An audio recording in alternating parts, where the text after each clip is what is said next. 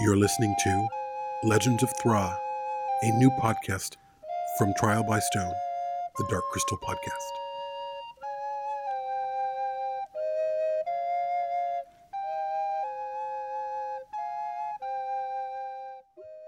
Welcome to Legends of Thra, a new podcast presented by Trial by Stone, the Dark Crystal podcast.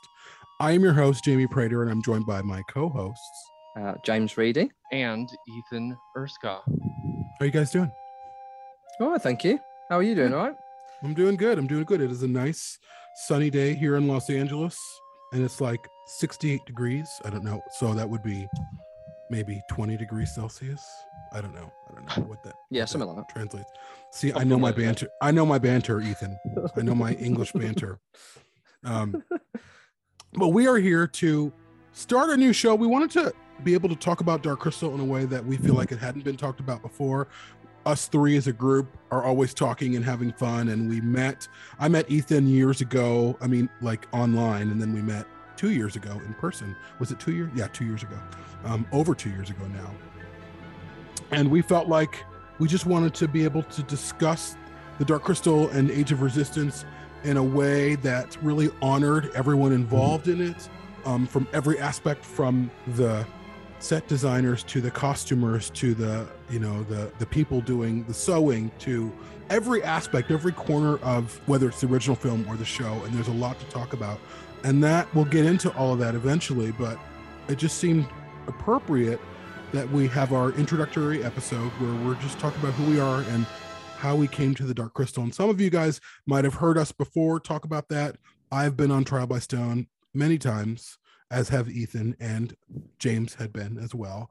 But we just felt like it was time to kind of do our own thing under the banner of Trial by Stone, because they have a great audience. So here we are. So let's get started. Let's get right into the deep end of it.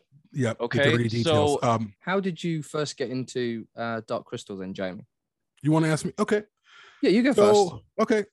So my first experience with the Dark Crystal was as a very young child, and I am in a living room and someone's watching it on TV, or they're watching a VHS dub of it, and I'm like, what is this? Right away I remember as a kid, like, I couldn't stop watching it. Like, I'd never seen anything like it before. It was like a spell. It was like a visual spell over me. And so I sat and watched it in the living room, and I grew up in a commune, so there were communal living rooms on every floor in these buildings that we lived in.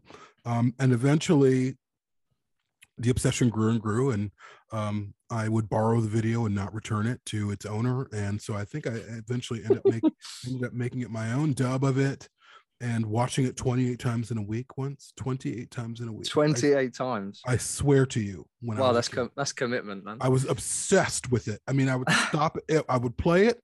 It would end. I would play it again.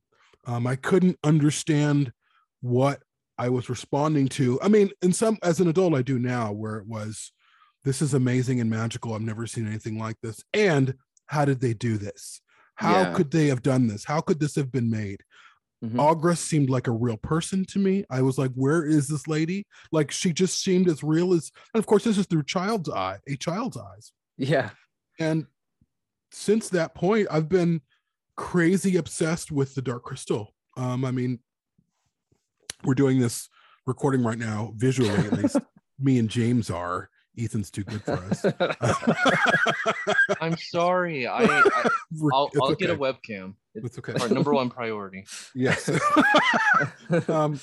But like, I'm surrounded by Dark Crystal figures that I've made throughout the years, and books and replicas and props, and it's something that has been in my life every step of the way and informed me. So that's kind of the beginning, and then the story continues, but that's sort of how it started. That's awesome.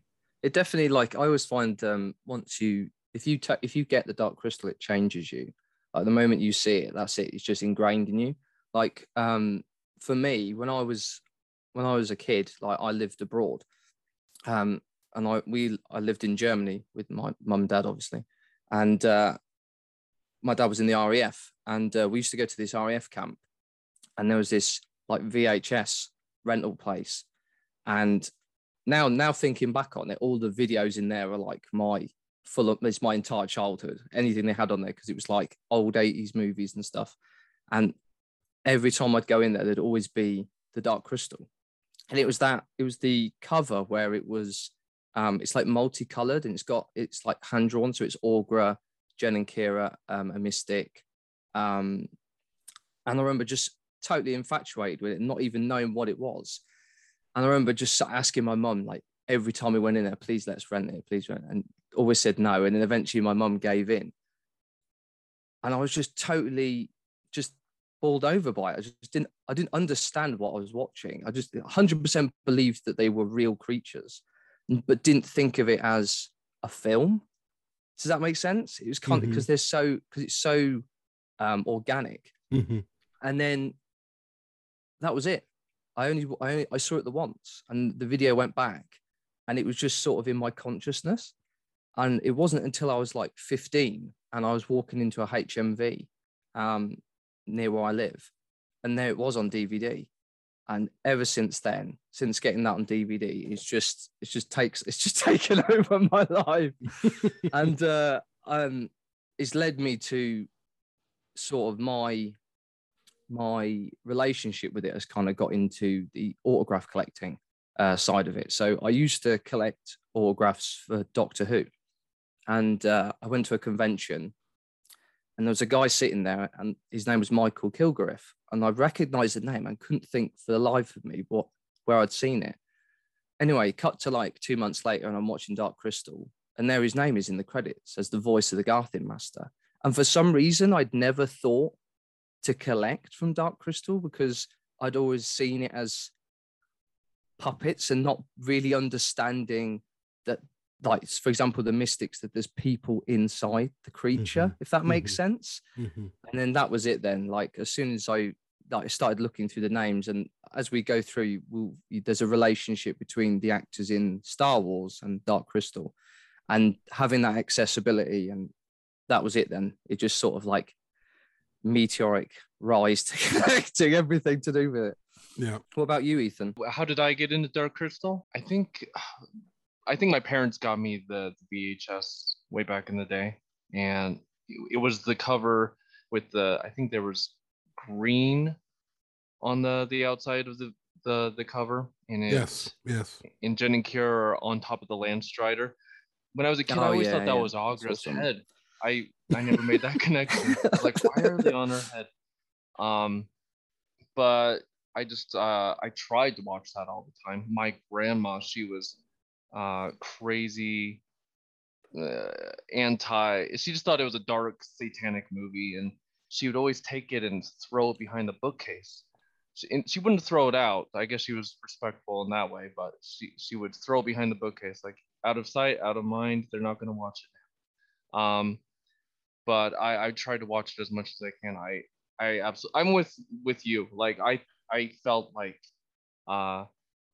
they were actually on a different planet filming these alien creatures. Like, even now in 2021, I know there's like a handful of like mistakes here and there. Like, oh, you could see human there, or a mistake here and there in the movie.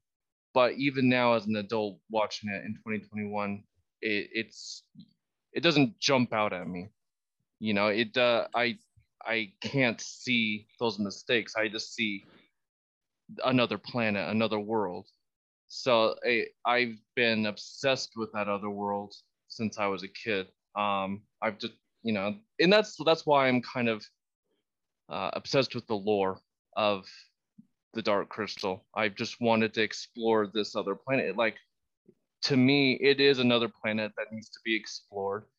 You have to go to every continent and see every creature and every Gelfling clan, and it needs to be written down. I just want to explore this planet. But anyway, yeah, just started watching it when I was a kid and became obsessed. Wanted to write it down.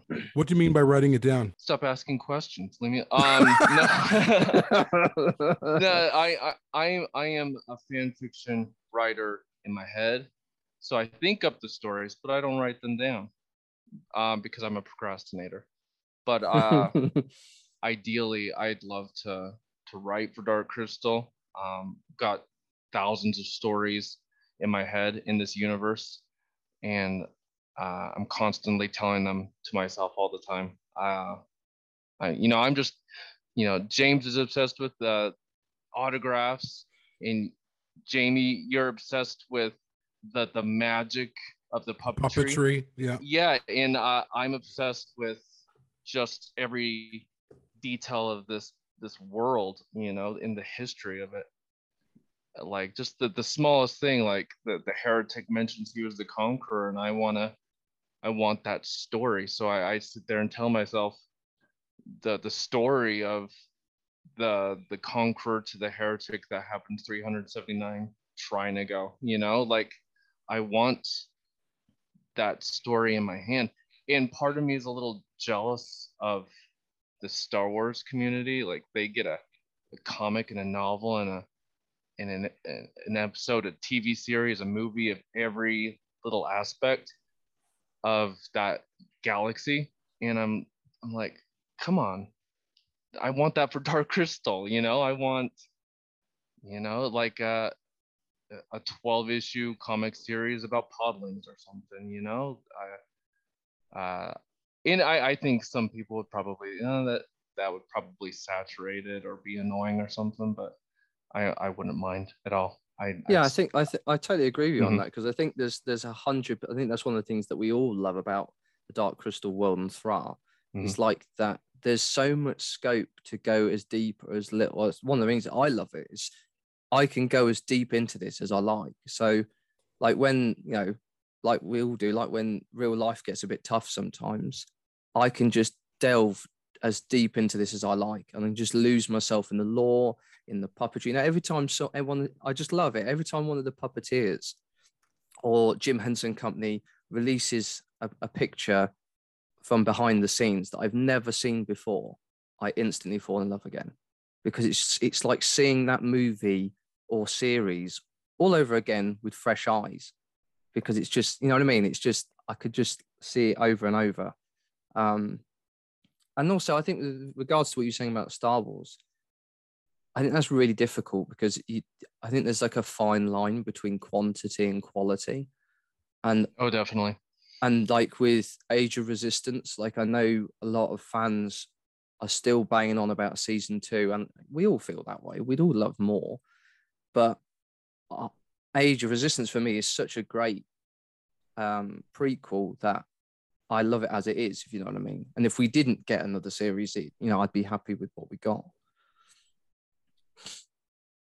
Was there a moment for you guys in terms of the original film that is something that is pure magic, that is like, yeah, you're watching it and all of it is enthralling, but all of a sudden there's this one moment and you're like, oh my God. And you still have that moment today. I mean, I know I do. We've talked about it here and there, but I'm curious on the record what that moment is for you guys. That's a difficult one. Oh, I know. I think, go on then, Ethan, you start.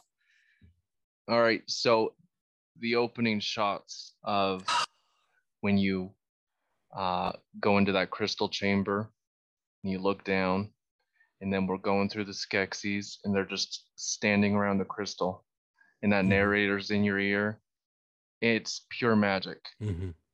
And they're hardly moving, like their skin is pulsing here and there, but it really feels almost like a National Geographic documentary, like the camera's just like a documentary filming, like here they are in the sacred chamber gathered around the crystal, and they feel like they're really there, they're alive, and this is a sacred moment for them, and it's you get chills every time. And that's probably what Jim was going for. Like it almost feels like a foreign film. Like there's no words other than the narrator, but it's just, I mean, you could put it on mute and you just feel that moment. I get chills every time. It's weird that you picked that moment, man, because as you were talking, I was thinking of exactly the same moment. It's just, it's so, I love it, and it's so weird. It's like you said, you're just totally, it's like you're viewing a portal into another world, isn't it? That, like you said, I think Trevor Jones's score over the top is 100% part of that atmosphere building. because it's sort of like it's really long drawn out notes, and it's almost like building tension, but you don't know why. And the fact that we get those close up once the light hits the crystal, and you get those lovely, gorgeous close up shots of each of the Skeksis, you don't even know what they are yet, and yet you're faced with these otherworldly beings, and it's the first thing you see, the villains of the piece. I think that's such a great way to start a movie. I've always been in the mind that the Skeksis are almost the stars of the film. Like 100%. Jen and Kira are almost not sideshow. What's the word? Supporting characters. Yeah. I mean, that movie is there to showcase the Skeksis. Yeah. I think narratively they take over. I mean, narratively in the story, the Skeksis won at this point. They are. Yeah. They are just about to win with the Great Conjunction. The story is about them. The Gelfling, for all intents and purposes, are gone. The Mystics are forever relegated to the valley. You are right. It is the Skeksis story. And then also intentionally that the Gelfling are meant to be us, right? So as we come in, it's sort of like we're the Gelfling. Jen knows nothing about the Skeksis. So it's sort of like the viewer and him are learning at the same time what the situation is. And I thought that was as a kid, it's weird now that I remember back. I think when I watched it for the first time, it wasn't the Skeksis that I was most weirded out by. It was the fact that when I saw Jen running, I thought he was a human. And then the moment he comes through into the dying master's chambers and realized he wasn't a human, he's not a little boy like me. That was the bit that weirded me out, which is kind of strange. But... It's unnerving, huh? I had nightmares when I was a kid about Gelfling. Really? No, never about the Skeksis or anything else. I remember I'd wake up in the middle of the night, and if I saw like a shape or like a mound of laundry, I would think it's a little Gelfling staring at me.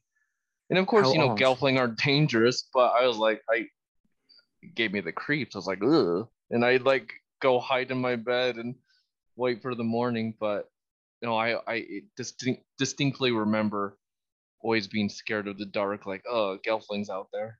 It's not gonna hurt me, but stop looking at me, That's interesting. Well, I think what's interesting about what we're saying is when we're children and we're seeing things, children are pretty accepting of what they see. That's why they believe in Santa or the Tooth Fairy or these kind of crazy. Yes, they're not real. But I feel like when we're watching, at least when I was watching it as a child, you just accept that there are these creatures in this show. And yeah, it's a movie, but the way we're processing it is these are real. Just like when we meet new people or we go to different places as a child, we just accept what's in front of us. And I think it's harder, like you'll hear adults these days saying, yeah, puppets aren't my thing. But for kids, they are mostly. I mean, obviously there are some kids that it scares them and it's too much. But generally, kids love Sesame Street. They love puppetry. They believe it. They're invested emotionally in these characters. And that's what I did. I just invested. But it wasn't just in the characters. It was like in the world. And to your point about the opening sequence, and you see all of the Skeksis and you see the pulsating veins, it was the detail on that. These things were alive in a way I've never seen anything alive before, except for maybe with Age of Resistance. But it was just like, and you could see you could see their eyes moving, you could see their veins pulsating, you could see their mouth maybe breathing like a little bit, just what creatures do when they show that they're alive. And just as I got older myself, I was like, how did they do this? How did they make these things, this plastic, this fabric look alive? That's impossible. It can't be true. And for me, the big moment, I mean, all of it was amazing, but of course, the big moment for me, as is a lot of people's moments, is Kira jumping off the cliff with Jen. And but what I love about that scene the most is the wide shot they cut to. Oh yeah, where they're just falling down. So there's the wide shot, and her wings are out, and her head's turning. Yeah. And I'm like, how did they do that? Are they doing this? How are they doing this? And I still have not heard from people how they did that. And I've not seen like in AOR, as much as I love it, and you guys know, and everyone loves it, there's not a scene like that. No. And they had less technology, way less than they did with AOR, and they accomplished things that I still have never seen in my life replicated again. Yeah, I mean, the close-up shots are Jim Henson was puppeteering Jen, and Kathy Mullen was doing Kira. So the close-up shots, they're on like a giant crane. And then they're just moving them down on this crane. But the actual wide shot, I don't know how they did that. I think maybe with their head moving, maybe it was remote control, because the Gelfling, they decided to go with remote control for the heads. So a little bit of backstory: when George Lucas did Empire Strikes Back, he went to Jim Henson and asked for a team to do Yoda. So Jim at the same time is prepping for Dark Crystal and sends 4 of his puppeteers, which would be Frank Oz, Kathy Mullen, Dave Barclay, and Wendy Froud, to basically use Yoda as a like teaching element. Like, how do we make something that size for our film? And Yoda was all cables, so all down the back of him is all cables and that. And the Gelfling head sizes were a lot smaller than what Yoda's was. So that decision to then go to RC was almost forced upon him if he wanted to do the Gelfling. So I don't know. Yeah, I don't know how he did that wide shot. Someone said marionettes. Okay, and I'm like, okay, possibly. But okay, but so let's just say there's marionettes. Where's the strings? Where are the strings, and how big are those? How long are those? And they're falling, and their wings are out. Yeah. I do not. That is. Yeah, I will go to my grave. And this is why I love it, because even now, you've watched this film how many times, and you still have elements where you don't know how they did it. Yeah, I'm watching it right now. I don't know. I've never really thought about it. Yeah, there's Kira no puppeteers looks over to her left and then to the right. Yeah, it's crazy. And then one moment from towards the end of that moment that I absolutely love in a film of where I love almost everything, where it's like they're landing, and that when you jump and then when you land, you know, your body does this thing because your legs are kind of picking you up. And her wings fold in. Yes, and they get that. So you have, but it's like an orchestra. So you have what are the people who do the orchestra? The conductor. Conductor, yeah. So it's like a conductor, Jim Henson, but he's also can't comprehend it. I cannot comprehend that movie. Now add into the element with the close-up shots, you'll have an assist for the other arm. So you'll have the main puppeteer with his hand inside the puppet and the head and the left arm, and then he'll have assist on the right doing the other arm. And both of them do the exact same motion, that almost like shock absorbent from where they hit the ground. And that's like 4 people. Plus you've got someone doing the RC on the face, all in the same time, all at the same moment. And it's flawless, absolutely flawless. Yeah. And I know we'll eventually in episodes to come really dig into AOR, but there's a lot in the original film that we can discuss. But there are moments in AOR where Rian does that twist in the air, and I'm thinking, how the bleep did they do that?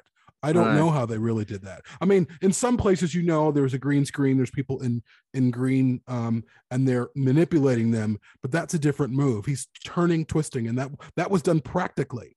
And there are a couple other moments in AOR amongst many where Brea is in her library, and she's seeing the sign, and all the papers are strewn around, and someone told me those papers were practical. We had them on some type of gimbal or whatever, and they were moving around, and I'm like, what? Well, Louise Gold said in an interview that her favorite part of the filming AOR was being a piece of paper, because they just green screen them. They just green screen them up, and it's a green screen rod, and then they just move the paper around as they're all running around. And it's like you said, the level of detail to get that shot. They could have easily CGI'd that easily, but yeah. I mean, going back to your original question, I think one of the moments that stands out for me in the original movie, and time again that comes back to me, is that dying master scene, because I remember as a kid seeing him on that rock and just being totally in awe of him. And he visually as well, of all the mystics, he's my favorite because he's not only is he like super, super old, but all of his spirals are just perfect on his face. And I remember just sitting there, just like, and as an adult thinking, how have they done, how have those people got in there? Like, you're just totally hidden away. There's not a single, like you said, you could watch this movie and there's hardly any hiccups where you see a foot or a head. It's just the level of detail these people must have gone to make to sell that this is another world is just incredible, really. But I just love that interaction between Jen and the Master. You know, that those when Jen says, "Master, don't leave me," it breaks me every time, every time. It's just you feel that emotion from that scene. In comparison to how the Emperor dies, you know what I mean? Like, complete stark contrast. Yeah, totally. And the world, again, to talk about something that, you know, I mean, I know that Ethan, you love all of this, but just the story building, the world building that they're doing here, it's a world that's feels like it's a living history. It feels like it's a history. So, I know the book, The World of the Dark Crystal, is written as if it was discovered by some human, I can't remember, like archaeologist or whatever. But it feels, I remember reading the World of the Dark Crystal as a very young person and going through the pages, and you're reading Aughra speak. And you can feel it. You can feel it, and you see these designs, and they have the same texture of like ancient Egyptian iconography, hieroglyphs, whatever. And it feels that way, and it feels like, where is this world at? How do I get to it? How do I get more? Where do we find more? I think it's also the fact that Jim committed to this. That book easily could have just been to just make extra money, but it feels like it 100% adds more to the story. It gives you history of certain characters. It gives you stuff that's not even said in the film, and all the extra material that you got, like with the world and the behind the scenes, just added to it. It wasn't just like it's not like how I'd say today, where it feels like, you know, a film comes out and it's just, oh, we'll just do the art of book. This was like you said, the history of this world, and to do it from Aughra's perspective, whoever decided that was a genius, because it in itself as a body of work, the World of the Dark Crystal is exceptional. Let alone the fact that it accompanies this movie. And I think it was Brian Froud that decided that at the end of the filming, he said, well, we got all this notes. He had him and his assistant had a big stack of notes. And they said, hey, why don't we put these together and make a book? And it was his decision to put it all together and put it from Aughra's perspective. And thank God Brian decided to do that, because I think maybe the novelization, maybe for a second here or there, touches on the origins of the Skeksis and the Mystics and the Urskeks and stuff, but really the backstory of Dark Crystal comes from this book. I don't know. I mean, it's one of those books that really is the companion to it's the Bible, you know, to 100%. To really understand what's going on in this movie. This book helps, and of course you don't need to read it to understand the movie, but it really just expands the universe for you. It's mind-blowing. And it informs the universe. It informs it the way mythology informs Lord of the Rings. I mean, there's, you know, Tolkien wrote the appendices and the Silmarillion, and all of that is kind of, a lot of those stories are all over the place, but it informs the texture of the main stories he's telling. So their existence, it builds upon the existence of, you know, The Hobbit, The Fellowship of the Ring, and I feel like The World of the Dark Crystal does the same thing. And honestly, again, I know we're going to get to all of these in the months to come, but like the books that Henson released before AOR informs the history. They were rich and dense and there's questions of, do they match up, or the stories they're telling. But I remember reading those first few books, or first two books, and feeling like, wow, I'm back in this world. This is textual and real. And it informed my experience of AOR and the original Dark Crystal. And that's why I think these kinds of things are so important. Yeah, and I think it was a genius idea to just use everything that they'd written before. We had like the Creation Myths books, the comics. They also did the Dark Crystal manga, and then I'm assuming you were referring to the J.M. Lee books. Is that what you were talking about? And then just collect all of that and just essentially take the best bits, add our own stuff into it as well. Make this weave this tapestry of excellent storytelling. I think Age of Resistance was just phenomenal. And again, hands up for them for doing like all of it with puppets. They could have easily just turned around and gone, now we'll just do CGI Gelfling. But they didn't. They wanted to do it the hard way. And it is hard work. Like, people think, puppetry, it's just Kermit, you put your hand up and he bobs along. This is real acting with real actors, with and portraying that into a puppet. And the hours of work that these guys put in, hours and hours of work. We got 10 1-hour episodes. Multiply that by like 50 and more, and that's how many hours they put into it. It's just, and they're not incredible. Just, and they're not just actors who showed up in the studio with puppets. Their arms are above their heads for hours and hours and hours, while other people are in their armpits and they're flanking them, or they're under Skeksis costumes, or they're under Mystics costumes. And again, I think, to get back to one of the reasons why I felt like we needed a show is to really dive into that. The work that it took to perform these puppets, to come up with this world, to come up with the story of this world, which all of us three are really, really intimately familiar with, and to build on it in a way that makes it completely believable, like it is a lost history or a history from another land that we just stumbled upon. 100%. Couldn't agree more. God, I was just going to add, really, like, I just think, I don't know if people really understand how many people it takes to produce something like Age of Resistance. Like, you have teams of people just doing the wigs, teams of people just doing the makeup. You think about how many Gelfling alone appear in that scene, that scene in episode 1 where Breya falls in front of the carriage and there's all those Gelfling along the side.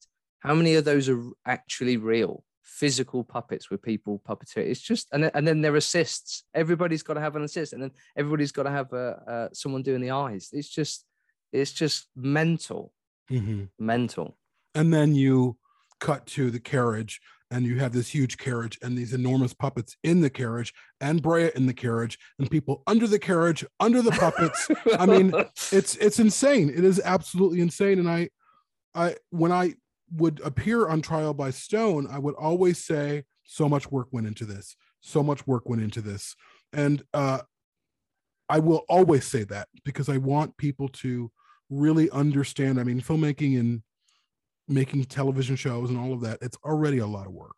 It's really hard work. It's very long days. This kind of puppetry, as you guys know, I'm speaking to the choir, but also our listeners, is a completely different level of work. Just it's the kind of work that people, they're like swimming. They're like swimmers, where they're using every muscle in their body. And these people go home exhausted from the day before or the day's work. But one of the things that I find incredibly fascinating about the original film is the amount of time they had spent on the story. How Jim just started a conversation. I mean, he had his own ideas, but he started a conversation with Brian Froud. He went over and visited. I mean, it's all in a documentary, and it's in various books, and those conversations lasted 2 years as they built the world, as they brought the world to life. And that is one of the reasons why it's so amazing, I think. I think it's wholly unique as well. I mean, when you see any other type of movie or TV show, 9 out of 10 times, it's always they'll just write the story first and then build the world around it. Jim built the world first.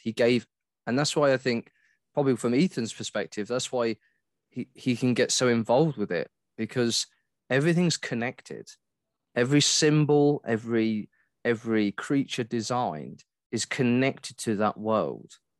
And I really love the idea that, you know, as we find out later, that the Skeksis and the Mystics are split from one being, but those beings are alien. Like the Urskeks are alien. And I love that idea that almost Dark Crystal, even though it is wholly fantasy, is kind of sci-fi as well. And I kind of liked that mixture of the two genres, if you know what I mean, because that's not really been done before or after. It's always one or the other. And I liked that idea that they were from another world and that they were just abusing this world because it's not theirs. It's such a rabbit hole if you let your brain go down there. Like, I started on a point and went off on one then. Oh no, like it's like if you follow that logic, you know, like the Urskeks came from another world. You know, what is their world like? What are other worlds like? And that's the thing, is that Dark Crystal puts a lot of emphasis on the stars and the moons and the planets. And I mean, we're constantly talking about the other worlds in this universe. And that's something that's always fascinated me. I would be disappointed if we never touched on it. I have to see something from a different world. Not an Urskek and not someone from Thra, but we have to have another planet get involved some way, somehow. You know, the point is that every world has a crystal that channels. It's like life comes from the crystal, right? And yeah. I mean, some way, somehow, another world has to get entangled in Thra business, you know. And that's what fascinates me, is that Thra's, all of its little mini living creatures are so alien and strange and different. And then there's these Urskeks that look like half ghost, half tree, half angel, you know. I'm like, what does another world in Thra's universe look like?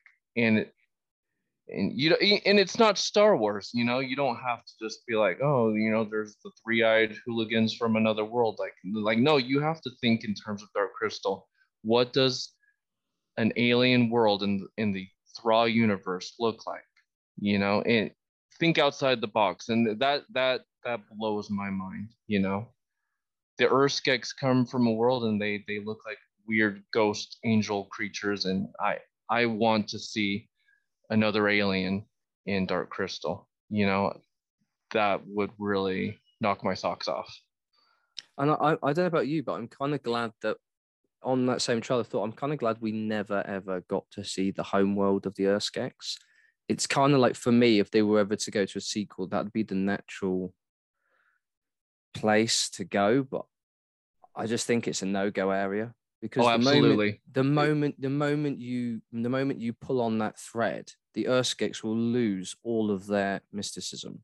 Like, you just don't touch that. That's, for me, that's a red line. I agree wholeheartedly. The more you explain about the Urskeks, and delve into their biology or planet or anything, suddenly that magic is lost. I think a lot of the magic of the Urskeks, it comes from the question marks, like, what is their world like? Is it a planet, or is it you know, a different sort of dimension? Is it a, you know, there's so many what ifs there, that if there was an official answer, if there was, well, this is it, this is the crystal planet of the crystal Urskek people, you know, it would rob the Urskeks of that magic if we saw their planet and we went too far deep into it. We have to keep exploring somewhere else and create more questions, you know, maybe another world that's been touched by the Urskeks. Maybe not our Urskeks, but maybe the homeworld at Urskeks, what have you, you know. Me personally, part of me wonders, like, what if the Urskeks, the homeworld Urskeks, once were conquerors or missionaries, or, you know, what if they went from crystal to crystal, from world to world, and touched other worlds, affected their, you know, just like our Urskeks did, you know, they affected Thra. do Urskeks, did they used to affect other worlds and then they isolated themselves? Like, we need to stop touching worlds. You know what I mean? Or, you know, the possibilities are endless. But yeah, I agree. We shouldn't go too far deep into the Urskeks homeworld itself. Like, we don't need to learn about the planet itself. That would rob its magic. The end. Goodbye. And now the prophecy is fulfilled. We are again one. What I do love about the Urskeks and the Mystics and the Skeksis is the symbology or the symbolism that you see in this film. And you see, and I don't have the correct terms, but you see the triangles and they use the circles. And there are certain terms, the imagery that we're seeing, and a lot of it has to do with like mathematics and angles, isn't it? Yeah, but like sacred, what is it? Maybe you know this, Ethan, but like not sacred mythology. Sacred geometry? Yes, sacred geometry. Yes, like the golden ratio and yeah. Oh yeah. And so they're building this world using those, and those are found in our world. I mean, and that's also really what informs Dark Crystal and makes it seem real, is the foundation of the world is built on sacred geometry. And that is a language, math is a language that is universal. It's not just to Earth. It's anywhere you go, there's going to be math. There's going to be the language of science. And that's what, like when we meet Aughra and she has her orrery and all of that, Aughra speaks the language of science and the language of the stars. And it does this thing, to your point earlier, James, where it's fantasy, but it's got this foot in sci-fi too. But not just, sci-fi like spaceships, but the truth of sacred geometry, that all things are connected, that nothing is random, that everything affects another. And what I again, something that I think people overlook or might overlook in terms of Dark Crystal, just the first film, you have these creatures coming down from wherever they came from to pilfer and pillage the essential resource of this planet. Boy, doesn't that sound familiar? You know, just a little bit. As a species, where we've gone into lesser cultures, lesser countries, and we've taken their natural resource because it's very expensive and we could use it and it will power our vehicles or whatever, and we haven't done anything for them and we've ruined their land and we've left. Yeah. And I don't like to get too much into like the heady, this is what this means, but what I love about that device that they use is that it's universal. This idea that if we're not careful, we can ruin things. If we're only looking out for ourselves, we can mess up life for other people. And Dark Crystal, the story at its heart, revolves around that, like the connectedness of the earth. That moment where Jen, wakes up in the forest after he falls out of Aughra's orrery or whatever, and just seeing that forest alive and how everything is connected to something else, and the water moving and the tree getting up out of the stream, and the one thing leads to another where you see the things flying over and then something swatting it, and then that thing that was swatting it is then swallowed by the rock creature. It's just the connection endless. It's endless. I just think back to like how they blocked that out. Like, you think about, they have to build these rafters so the puppeteers can get underneath all of that. And then you've got Jen on top of that as well. And then that monster, it's just that entire set. It was all at Elstree Studios. And you see like some of the behind the scenes shots of these sets, and they're just incredible. Even with that, they've got like water as well. And just amazing. And there's plenty of things that they wanted to do and they never did. Jim sent notes to A.C.H. Smith, that who was writing the novelization, and he said, "Oh, by the way, there's all these things that we were going to do in that sequence that we never did. Like, we had the idea that there was some sunspot activity, that the air would start crackling and some creatures would go hide into their burrows, and other creatures would come out and bask in that crackling air. And then he had an Wow. idea about a creature that looked like what did he say? Like liquid metal, like mercury. That they wanted to do that somehow. That never got off the ground. But yeah, in the notes, he just sent him like, put it in the book. You know, we never made it, but put it in the book. We have a bunch of ideas. Put it in the book. And so they had ideas coming out of their nose for the movie that just never made it off the ground. Yeah, and I mean, there's even that link again to Age of Resistance. So one of the things that was removed from the original movie was Jen swimming.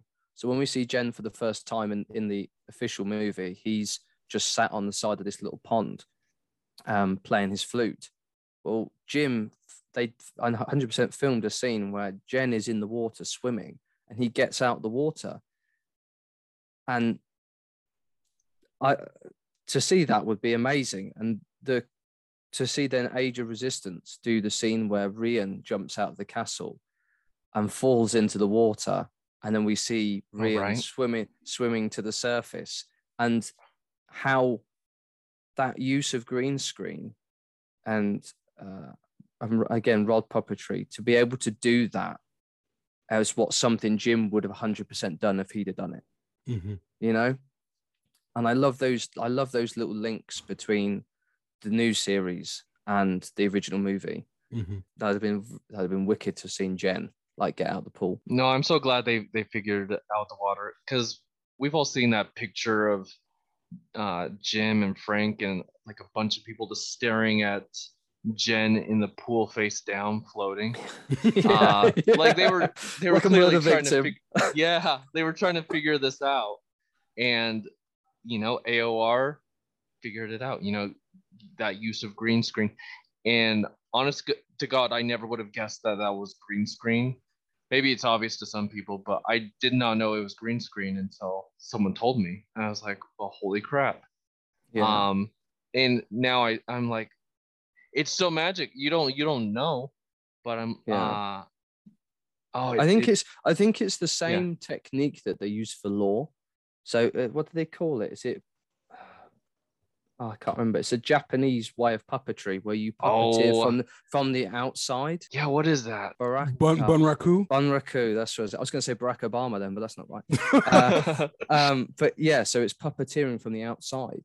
And obviously, with the original, you couldn't do that because you'd see the puppeteers. But now, with the amazing ability to put people in those green morph suits and then green the rods up, you can just digitally remove those people. But yeah, and also because the reason I knew that scene existed was because Mike Plug, who was the storyboard artist for Dark Crystal, I was able to get one of his original storyboards hand drawn, and it is Jen getting out of the pool. So I've got it in some fashion. Is it signed though? Of course. Oh, of course. 600 quid later. Shh. The wife might be listening. But yeah, it's cool. I didn't realize that, Ethan. I didn't realize that they wanted to do all that with the creatures and the mercury, and that's just giving an artist free reign to, you know, Brian Froud. He basically just said, like, empty your mind on this project. This entire world will build together, but just go crazy. I'll give you the ideas for characters, and you just empty your mind on this. And I don't think it's ever been done. Even with Labyrinth, you know, it's not the same. I always felt with as much as I love Labyrinth in a completely different way, it's not the same experience. It felt like Jim gave in. It felt like, you know what I mean? Because we all know there's people yelling at you right now.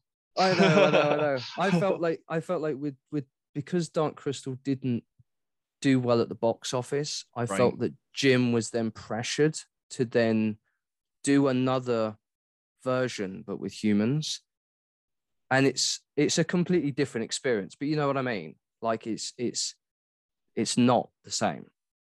And it never has been the same. There's never been anything the same as Dark Crystal. I think the closest in terms of building the world first, I always think it's probably Avatar in terms of new movies, where they kind of created Pandora first and then came up with the story as well. But maybe Alien with H.R. Geiger, but that was obviously before. But yeah, I think Dark Crystal is just solely unique. And I don't think you can sit on the fence either with Dark Crystal. You either totally get it or you don't. But what I also hear though, people is they're like, yeah, it's just not for me. But they say that, but they're also like, it is incredible. It's just and I get it. Puppets are not for everyone. Yeah.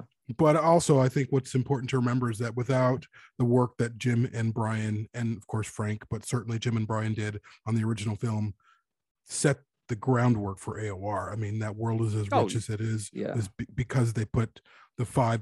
Actually, I think it was a 7-year pre-production before cameras. I mean, it was massive. They had more. I mean, which again, as we talk about AOR, they had 2 years maybe. One of those years is production. The first year is them coming up with everything, and they made 8 times as many films essentially as the first one, in terms of like the length of everything, to create the show, that we all love. And it's amazing that they were able to produce the show the way that they did, with as rich a world, and how the world looks so familiar. And it is the Thra that we know and love. And I remember when we were first seeing glimpses of AOR, a lot of us were scared. Like, what are they going to do? Are these going to be the same characters? We hear that Augur is in it. We saw the announcements for the characterizations, the puppeteers, and the voices, but we're thinking, are they really going to do this? Are they really going to recreate these creatures?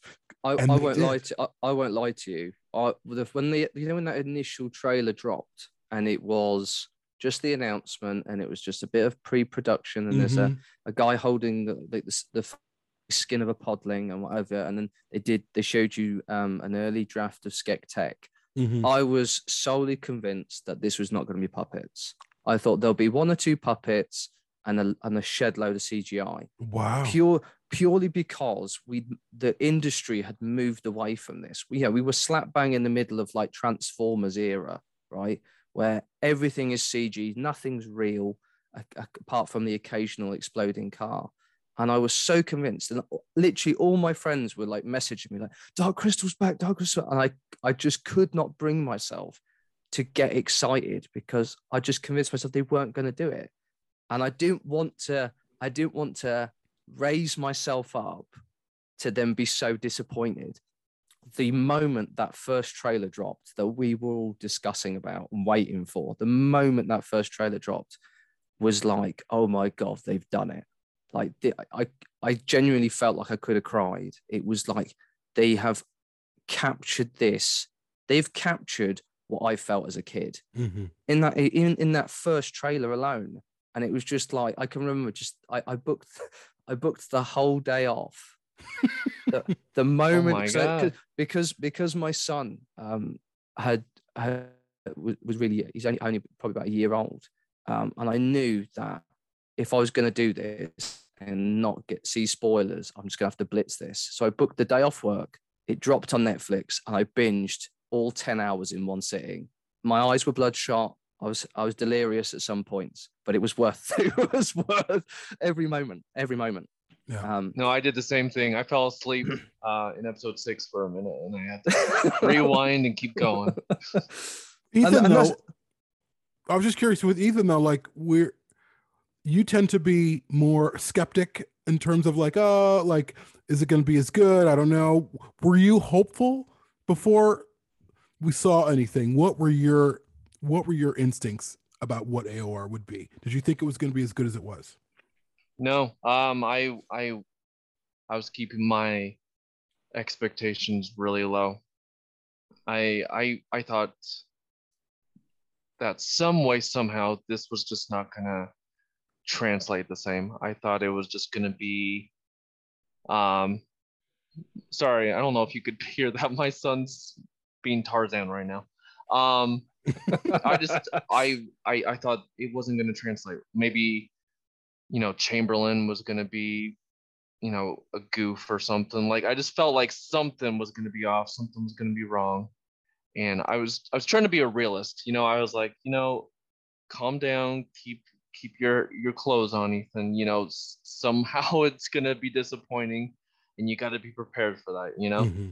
And that trailer came on, and I remember for fun, I told my wife to like go ahead and film me watching the trailer for the first time. And halfway through, I was like, okay, turn off the camera. I'm gonna getting man embarrassed. cry. Turn it off. I'm gonna man cry. No, it was absolutely incredible. My expectations were low, and it blew me out of the water. I was like, oh crap. Now I'm in love. And then I watched all 10 episodes in one go, and I was like, well, crap, that they did it. It's incredible. It's pretty flawless. I mean, the storytelling, the puppeteering, I mean, it's absolutely incredible. I mean, and I really feel like there were new Dark Crystal fans made from this show.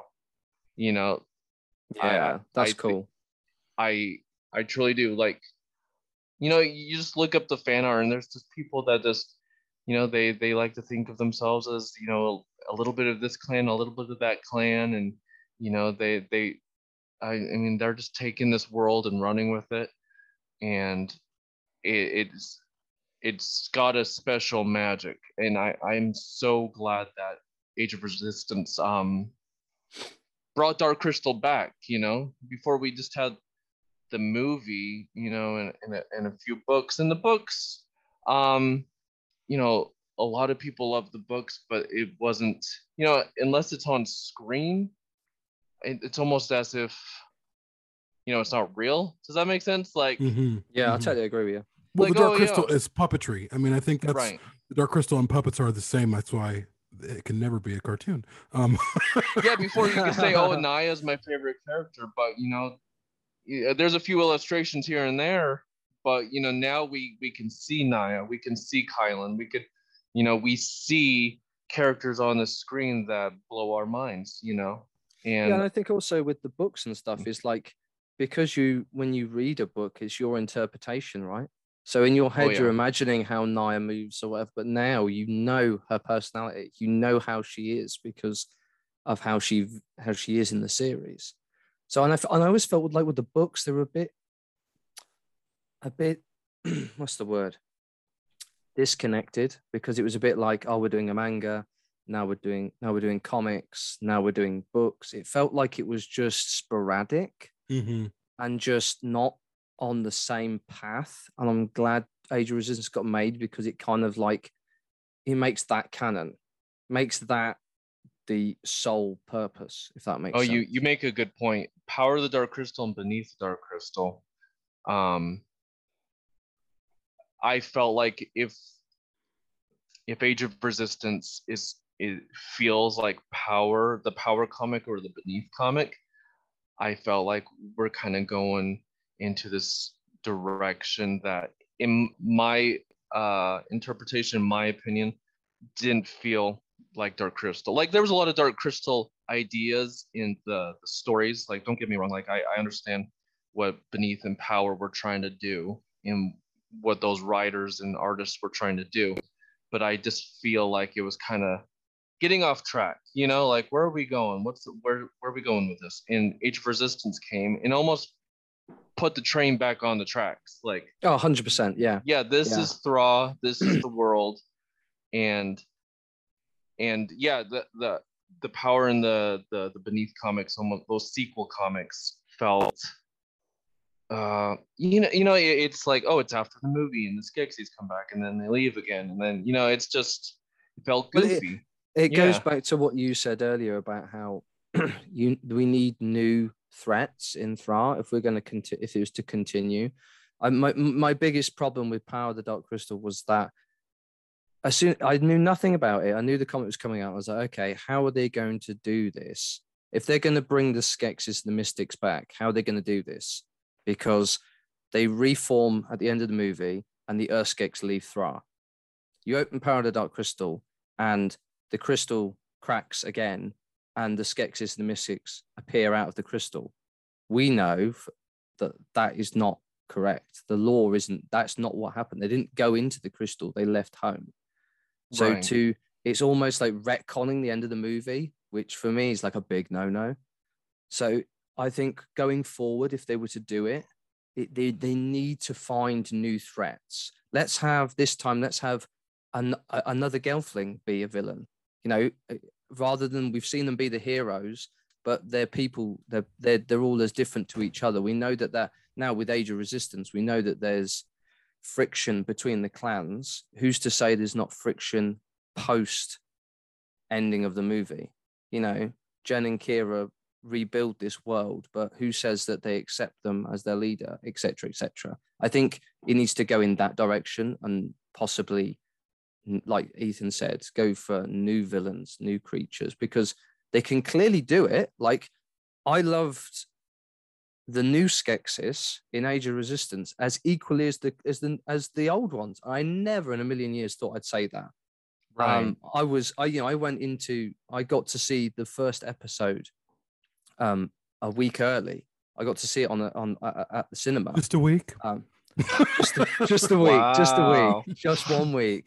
It was Sorry good for you. enough. I'm kidding. It was good enough. But I saw it on the cinema screen, and there's nowhere to hide. You just got to, and I fell in love with the Collector and the General just as much as I did with the Chamberlain. I was sitting there thinking, oh, I'm going to be all about the old characters. And I was like, oh no, I want more Collector. Like those scenes with the Collector and the Scroll Keeper, which is Helena Smee and Neil Sterenberg, are absolutely some of the best scenes in the whole series. I'd see a whole side series of just them two going off on adventures Absolutely. around Thrar. Like, it's such well written, well puppeteered, and well directed. Like, so I don't know what my original point was, but yeah. But I think before we go on, I think it's important to our listeners, and I'm sure some of them know, but not all of them might not know, that before AOR was ever going to happen, there was Power of the Dark Crystal. Power of the Dark Crystal was announced in 2005 with Gendy Tartakovsky of Samurai Jack as the director of the film. Henson was trying to raise the money. I think they initially got some money. There was a sizzle reel released at San Diego Comic-Con in 2005 that was released online from someone for a little bit. And in that sizzle reel, you saw the Jen puppet and the Kira puppet, and they're moving their mouths. And it's amazing. And I remember I took a still of that Kira puppet. It's somewhere on my hard drive somewhere. And I know someone has that file somewhere, but it's never seen the light of day since. Those two photos, the two puppets, appear in the Age of Resistance art book. At the back, they have a Power of the Dark Crystal section. Yes, they do. I thought they were concept art. No. But when I met Brian, they're actually still photographs of two real puppets that both Brian and Wendy made. Yeah. How amazing. And they are stunning. They are stunning. Absolutely stunning. But again, to give people context. Yeah, like to give people context, we were waiting on Power of the Dark Crystal for a long time. A long time. And Henson kept releasing press releases about what we're doing, and here's it going. Now there's a new director. It's going to be filmed in Australia. The Spierig brothers, who directed Predestination and another vampire film, I can't remember. They were attached to it for a while, and they said they were going to use state-of-the-art puppetry, and there was going to be some digital effects. But at the same time, I know Ethan really was the only one that I was talking to for a while. I mean, in terms of like on and off, because I don't know when we first met, Ethan. How long ago was that? 2006, maybe 2007. Oh no, 2000. I think we started talking in 2014. No, really? Yeah. But I had seen you in that Dark Crystal group for a long time. No, I didn't start talking Dark Crystal online until 2013 when really they launched darkcrystal.com. It was someone else, Jamie. No, it was just myself, Laszlo, Ezekiel, and Bland, and other people. But I feel like I remember seeing Ethan. I remember seeing you like pop up, and then I'd go to friend you, and I'd friend you, and then next week you were gone. I'm like, where did that guy go? And I only remembered your avatar or your profile image, which was a drawing of a I don't know if it was Jen, but it was a Gelfling boy. And that's the only picture I had to like, where did that guy go? And it was Ethan, but I didn't know what he looked like. Then you would reappear and then you would disappear. But after a while, when me and Ethan started to really talk and become friends, we were talking about Power of the Dark Crystal. And I don't know when the story, I mean, I think we got a little synopsis of the story, but we were all biting at the bit for this film to come out. And it was 10 years that they were talking about making this movie. And it was like, ridiculous. and it's like, are they going to make this movie? And then, by the time, 2015 rolls around, they hadn't announced AOR, but the gears are already moving. They're already talking to Netflix. Things are happening. We don't know this at this point because it's funny you say that as well, because this isn't an age where the internet was only really starting to gear up at the same time. So I remember when they announced Power of the Dark Crystal, it was like in the back of Empire magazine, this tiny little photo of like, oh, Dark Crystal's coming back. And that was it. And I was like, okay. But Fantastique also did a thing on it. They had Kira in her headdress and everything, and they covered it a little bit. But again, I think, and I've said this before on episodes past on Trial by Stone, it was the hand of Jim Henson saying, no, you're not making this. And to get back to a point that you both were making, it really was a retelling of the original film in a different way. And it made Jen a villain, and it got kind of crazy. I'm glad it just treads old ground, doesn't it? That's the problem. Yeah. And also the problem with these studios, Henson included, I think, is they're trying to come up with a way to continue an IP. And unfortunately, when studios do that, whether they're huge or small, like Henson, they end up regurgitating things we've seen before, as opposed to actually telling a new story. I mean, we're at a place with Star Wars where there's a bunch of Star Wars series coming out on Disney Plus, and they're good, but it's just Disney looking back. It's just nostalgia. It's no new stories. It's nothing new after post Rise of Skywalker or even post Return of the Jedi. I mean, Mandalorian is post Return of the Jedi, but it's still the past. And I think with Dark Crystal, it is sacred. It is a sacred story. It is a story that Jim Henson worked on for years of his life with Brian Froud. And for them to have pivoted back just to kind of regurgitate things we had seen before, oh, the crystal's cracked again. Like, that story has been told, and I am so glad that movie was never made. And I hope it never gets made. I don't think it will, but I really hope that they don't like, oh, let's try and make this movie now. Oh, there's no way. Yeah. They released that comic, so the work and the effort that went into it for all those years got out into the world some way, somehow, Yeah. It's like, okay, there it is. Now we can move on. Well, it's the clawback investment, isn't it? That was why it was released. Also, I think with Age of Resistance, it's like by going to a prequel, you kind of got this huge sandbox now that you can play in.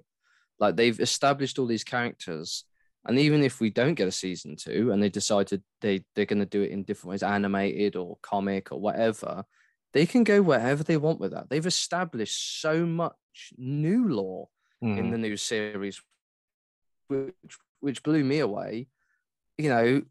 The clans alone. I mean, we haven't seen all of them yet. So the Siphon we hardly see at all. We only see for a few scenes, and yet we've there's so much more that they can expand on. And again, it just continues that thing of you can delve into as deep or as light as you like. Yeah.